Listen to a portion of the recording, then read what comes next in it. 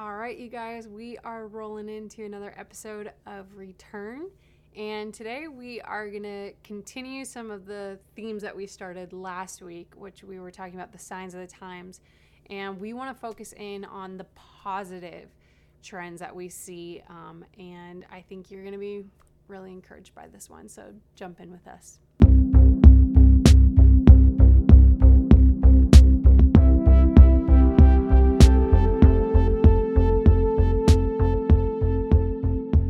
So, like I mentioned, we are going to be looking at the positive trends that we see in Scripture of things that we know are going to happen for the good, or just ways that we see the Holy Spirit working and moving, things that Jesus is doing both within the church and in the nations. And this one is really encouraging just because the Bible has a lot to say about some positive things that we're going to see take place. And it's just really encouraging because it's easy to kind of have a doom and gloom mindset related to Jesus' return. And it's easy even to focus more on the negative things.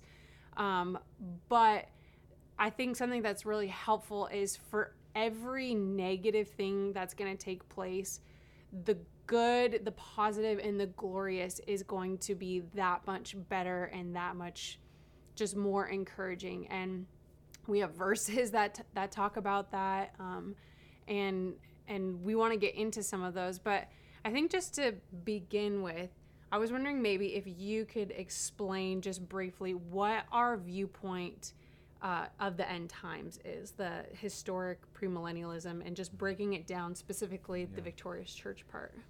Yeah, so we believe, us and the majority of the teachers in the church for the last 2,000 years, the majority, we believe that we are going to we're going to see the return of Jesus, and then the millennial kingdom, a literal kingdom on the earth, which is called premillennialism, which is that Jesus comes before the millennial kingdom, and the millennial kingdom is literal. And then literal 1,000 years. A literal 1,000 years with a literal God on the earth in the literal Jerusalem for 1,000 years. And then that we believe also that we're going to be raptured, caught up on the earth at the end of the Great Tribulation. So we are post-tribulational premillennialists. And so what does that mean? That we believe that we're going to be during the Great Tribulation, before Jesus comes back, in the greatest revival and victory ever. Mm-hmm. Jesus said in Matthew 24, I think it's 21 to 22, that generation, the last one, will be the most difficult one ever, because the nations will be shaken like never before. That's in Daniel 12, verse 1 and 2. It says that there's never been a time in history like this one. But that doesn't mean that we don't have hope. We actually believe that all the fulfillment of the prophecies and the outpouring of the Holy Spirit will be in its fullness. Yeah. So both great and terrible. Yeah. So that's what we believe. That's how we can break it down in a very easy way. That's how I'm going to explain it to our daughter. So there you go. Yeah. And the reason why we wanted to even start out with that is we usually add on this caveat that says it's historic premillennialism with the victorious church. That emphasizes the fact that the church really will be walking in victory. And I actually even like to say it's more that we're an overcoming church, that we overcome not just in, having the ability to walk in power and bring deliverance to people and multiply food. And there is going to be that, absolutely, walking in signs and wonders in the way that the early apostles did in the church. But more than that, I love that there's this verse in Revelation 13:8. And Revelation 13 talks about the Antichrist. But it says specifically that the whole earth will worship him, the Antichrist, except for those whose names are written in the book of life, whom the lamb slain from the foundation of the earth purchased. And I love that victory and overcoming for the church in the end times is so much more than just walking in power. Victory for the church means we actually overcome the Antichrist. We actually overcome in the way that the whole earth is in deception, but we're able to overcome because of the blood of the Lamb, because of what he's purchased us from. And more than that, we're walking in just fiery love for Jesus, walking in victory in areas in our hearts that what the cross has purchased for us. We get to just walk in the fullness of that, which is available to us today, but we're going to be seeing the church across the globe walking in the fullness of that in a way that we haven't yet seen in the earth. Yeah, and believing differently, it's very Hollywood style that we kill the enemy, right? We overcome doesn't mean that someone kills the Antichrist. It means that our love for Jesus is in the first place. Mm-hmm. And it's Song of Solomon 8, the many waters will not quench this love. Yeah. That's the point, because even in Hosea chapter 14, Jesus says that he destroys death. Mm-hmm. He says, "Death, I will be your death." So the point is not to not die, but the point is to last faithful until the end of our days. Yeah. Whatever we're raptured or not in that moment, it doesn't matter. I want to be faithful until the end, because life starts after death completely. So I think that that's what Victorious Church, we have to have that picture, is not to, we're not going to beat up the enemies of the cross. We're going to pray for them. We're going to end up loving them, giving our lives for our enemies. That's the point. That's the victory. It's not, I'm going to get rich and the Antichrist won't touch my finances. I end up super wealthy, and that's not Victorious Church. It's like, oh, not in my city. No, is that even if you lose everything, you lose nothing. Yeah. That's the point of Victorious Church, and we have to be confronted by the Bible. I am confronted by the Bible that over and over again, that my definition of victory is very Hollywood oriented. Yeah. And self-righteousness instead of like the cross and resurrection. Well, I think that's the thing, is we look at the cross and we see it as Jesus's victory. And yet, I mean, seeing it hindsight, it's like, oh, the victory of the cross. But the thing is Jesus had to undergo real suffering, real scourging, a real death. But the victory that he gained through it, he overcame death. He was the first man with a resurrected body. Not just the first man to get raised from the dead, because Lazarus was raised from the dead, plenty of others. But he's the first man with a resurrected body who would never again taste death. And that's the victory that we are going to walk in as the church, and the victory of being an equally yoked bride. And so that's kind of the bigger picture, but I want to just touch on some specifics. So what are specific trends that we're going to see happen, positive ones that we're going to see happen before the Lord returns? So we'll try to hit these kind of 1, 2, 3, and maybe we'll take a little bit more time on some than others. But a big one is the fact that the gospel is going to be preached in all of the earth before Jesus returns. And we kind of touched on that a little bit in the last episode. But Matthew 24:14, this gospel of the kingdom will be preached in all nations, and then the end will come.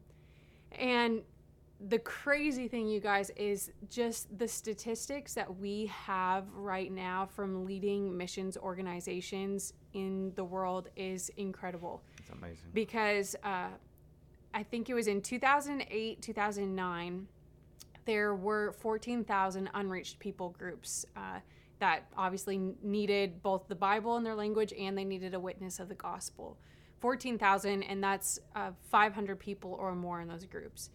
Well, they had estimated back in, I can't remember what year it was 2008 or 2009, that by the year 2020, they would reach all those people groups. Well, as of May of this past year, so May 2019, we only have 263 of those people groups left to reach, which means by next year, it is very, very possible and likely, and I mean, it's scheduled, it's on track to happen, that every people group, every ethnic group, because that's what that Greek word nations means, it's ethnos, so every ethnic group will have the Bible, or at least a part of the Bible, translated in their language and with a witness of the gospel. That's crazy. So just the fact that that verse is so clear as well, saying the gospel is going to be preached in all of the earth and then the end will come. I just want to like zoom back for a second and say, like, this is a massive sign, because this is the first time in history where this is even possible, like due to technology, due to globalization, and the fact that we really can reach languages in ways that was impossible 30 years ago. This is the first time in the history of the earth and since, Jesus ascended, that the Great Commission can actually be fulfilled. And that is huge. Yeah, we as Christians sometimes and do that test just for fun. Ask people, what are the signs of the times of the coming of Jesus? Most people will tell you 5 negative, probably 1 positive, without verses. And my point is not to say, oh, we know more than them. That's not the point. The point is that most of the time we don't know about the signs of the times. And if we know them, we know the negative ones, which are not even biblical. But these positives one that we're just naming, we need to dwell on this. This should be our prayer list. And just the fact that even if it is not 2020, even if it's 2023, it's like 3-4 years from now, we are going to be the only generation ever that will have this gospel of the kingdom preached. Like, that is, I don't even understand that. No, it's massive. And it's due to the effort of and the blood of many missionaries too, and churches, small churches sending missionaries and giving 1 step, sometimes 3 steps back, 1 step further, and it's been the blood and the sweat of the saints with the Holy Spirit in little meetings, one by one. No revivals, not big things, no one know about it, but it's little one-on-ones, people discipling, that, I don't know, whatever, whoever in the store for 2-3 years without any result, but then God shows to them. Anyway, so all of these signs, we want to know them. Number 2, we need to pray for them. And number 3, we need to see the connection with our little efforts today. Yeah. How they all are piling up towards that. But, yeah. So that those are my thoughts.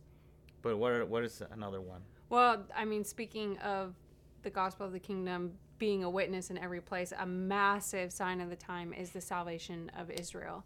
And actually, maybe you want to unfold this one a little bit. Yeah, so the salvation of Israel, we won't see that completely until Jesus comes back. We have Zechariah 12, verse 10.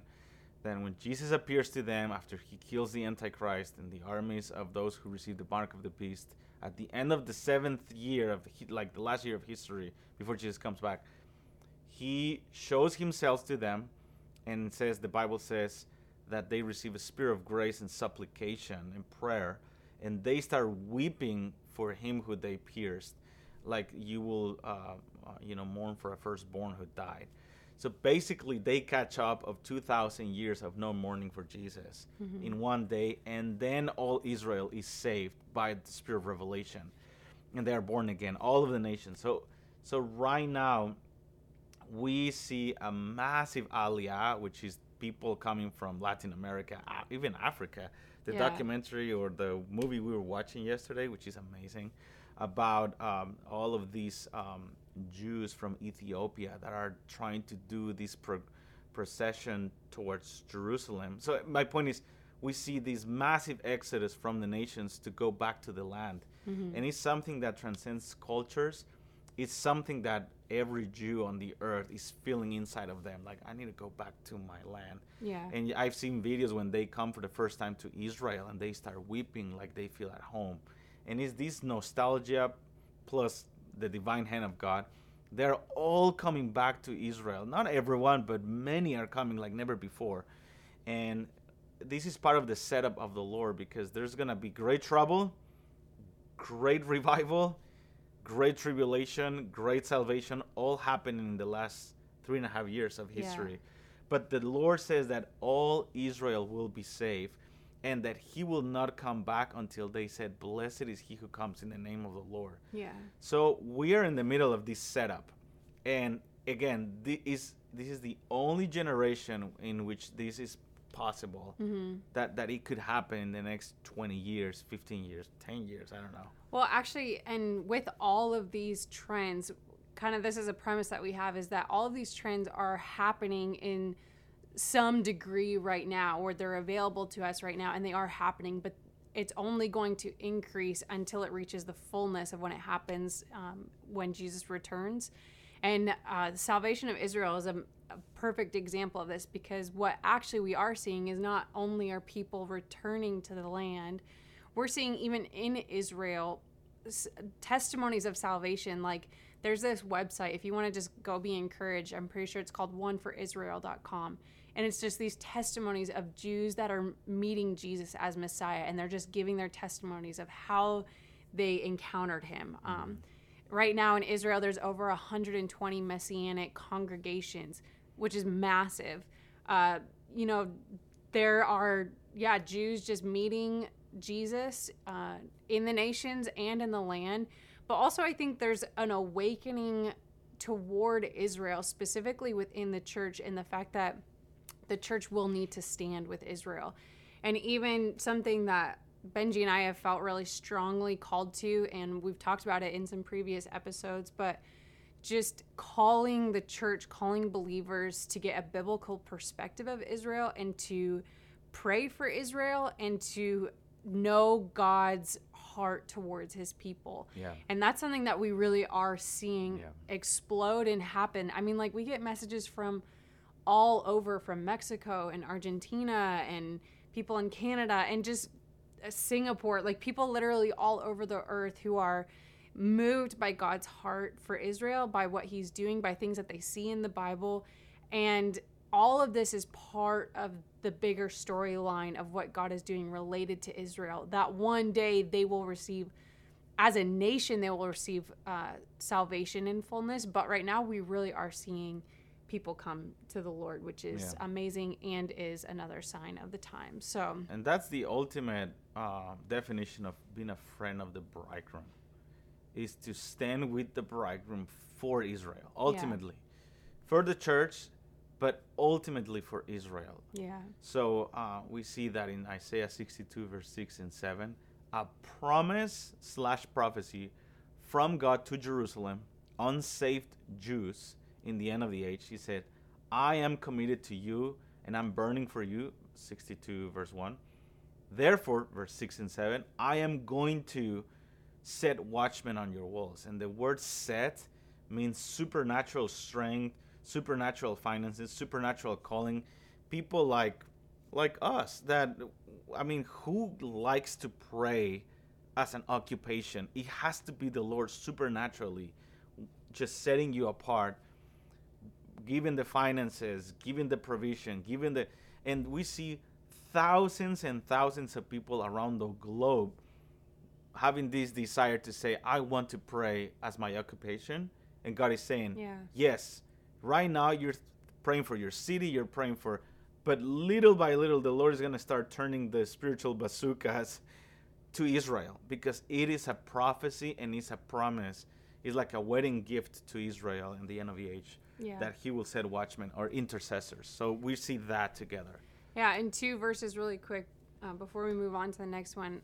Isaiah 40 is so clear because it's for the body of Christ, for forerunner messengers to speak comfort to Israel in the midst of her suffering. And then another one is Jeremiah 31:7. There's actually a command from the Lord to sing to Israel and to proclaim as like a prophetic declaration, saying that the Lord will save the remnant of Israel. So those are some verses that you can go look at on your own. Okay, the next sign, because we got to keep working through these.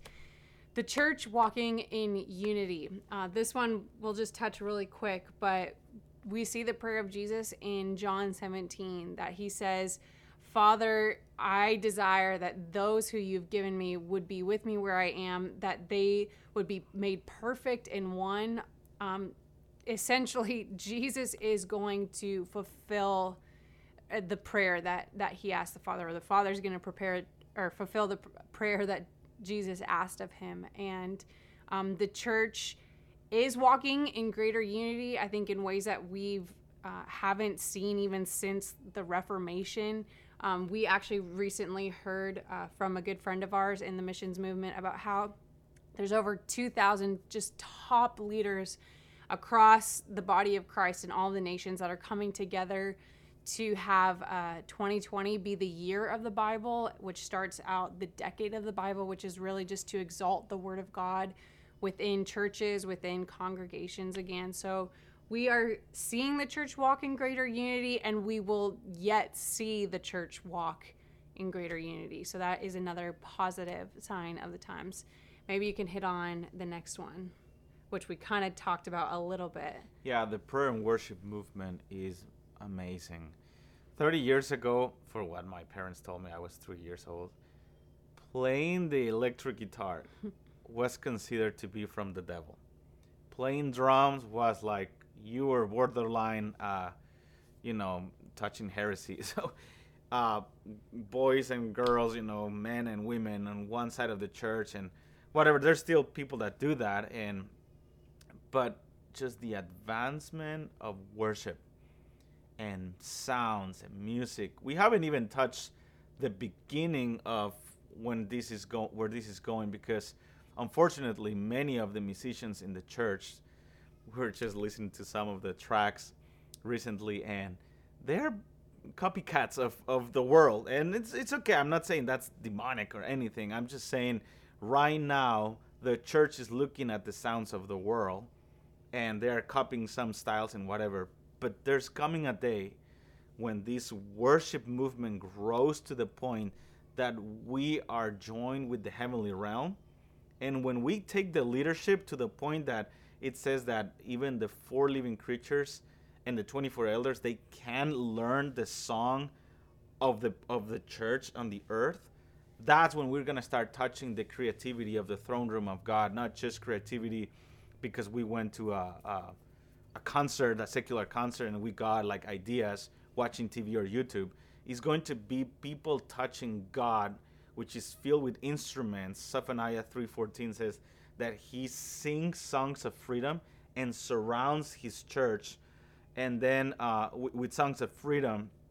So the worship movement has been exploding, but where we are going, according to the Bible, is to a point when we're going to start listening to the songs of God, and we're going to start echoing those songs on the earth, and it's going to bring massive deliverance, multiplication of food, peace in the middle of storm, healing against cancer. Like we're going to do it as we sing, happily singing victory songs, singing Jesus' names on the Bible, revelation coming out of our, again, the book of Revelation is very clear that there's a moment in history before Jesus comes back that the church takes leadership even in the heavenly realm on the earth related to worship. So if the 4 living creatures and the 24 elders are releasing light with every declaration of who God is, and that's how they rule the galaxy, how much more us when we start touching that realm? It's going to get amazing. And I think it's the only way to counterpart and resist the worship movement of the Antichrist. Yeah. Which is going to come, and they're all going to say, like, who's like the beast? So has been a couple that is connected with some countries in the earth. It is amazing how many churches are doing their houses of prayer and trying to sing their own songs to Jesus, and they don't care about doing records or being famous. They care about touching heaven and releasing it on earth. Well, and the main thing is like it's worship and prayer mixed together, and so it's the explosion of the prayer movement as well. But we see in Revelation 5 that it's the harp and the bowl. It's worship being harp, the bowl being incense filled with the prayers of the saints coming together, being poured out. And like you were saying, there's one generation in which the incense in those bowls get full. And I mean, we could go off on this for so long because literally there's like a paragraph of verses. If you have them all just typed out, there's like a paragraph of verses that talk about the end time prayer and worship movement. And I will say this really quick. Again, this was the same gathering in which I mentioned earlier of the leaders coming together to talk about, bringing the gospel to all the different people groups. Well, around the same time frame, 2008, 2009, it was 55,000 leaders committed to start 1.5 million houses of prayer and to have them going by the end of 2020. That's insane. Guys, so much stuff is happening in 2020. It's mind-blowing. It's amazing. But 55,000 leaders committed back in 2008, 2009, that by the end of 2020, there would be 1.5 million houses of prayer. New ones. Because I'll say this. Back in 1984, the amount of 24/7 houses of prayer, there was less than 25 in the earth. As of 2016, there's more than 20,000 24/7 houses of prayer. So just in simple statistics like that, seeing the prayer and worship movement is exploding. And the reason why I want to just say house of prayer is part of what Jesus tells us is that the church is going to be functioning in her identity as the house of prayer before he returns. There's some things, it's not that we do house of prayer, it's that we are corporately as the body of Christ, we are a house of prayer. We function as intercessors before the Lord, as mediators between God and people. And so this is some of what we're going to see the earth functioning in. And I'll give you another verse really quick. Luke 18 is a massive one, just the first few verses of Luke 18. The Lord says, will not the elect who cry out to him night and day, will he not avenge those who cry out to him night and day? And it says he will, and he'll come speedily. And so just the fact that he says that there is night and day prayer movement before he comes is one of the many, many verses that talk about that. Mm-hmm. So we're getting down. Yeah, maybe the last one for this episode because there's so many and we could just keep going on and on about it. Yeah, maybe we'll have to do a part 2. But the outpouring of the Holy Spirit. Amazing. Acts 2, Joel 2. You take this one. Yeah, I don't even understand the fullness of it. I just know that all throughout the book of Revelation, we see the Holy Spirit behind the scenes. It's amazing. You never see the Holy Spirit mentioned but twice in the whole 22 chapters of the book of Revelation. But we see every single time that the church sings, that the church is united with heaven, that the church is overcoming the Antichrist or dying for the sake of the gospel with a smile in their faces. It's impossible if the Holy Spirit is not in them. And we know that because at the end, chapter 22, verse 17 says, then the Spirit and the bride say come. Mm-hmm. It's a promise, but it's also like and this is why this whole book of Revelation, this is why she was ready. This is why she endured, because the Spirit was in the bride, crying out for the bridegroom to come. If not, we will not desire him. You and I, we can desire Jesus without the help of the Holy Spirit. It's this love sickness without the fullness of him, it doesn't make sense. It's impossible to reach. So the Holy Spirit is going to be poured out. Yeah, signs.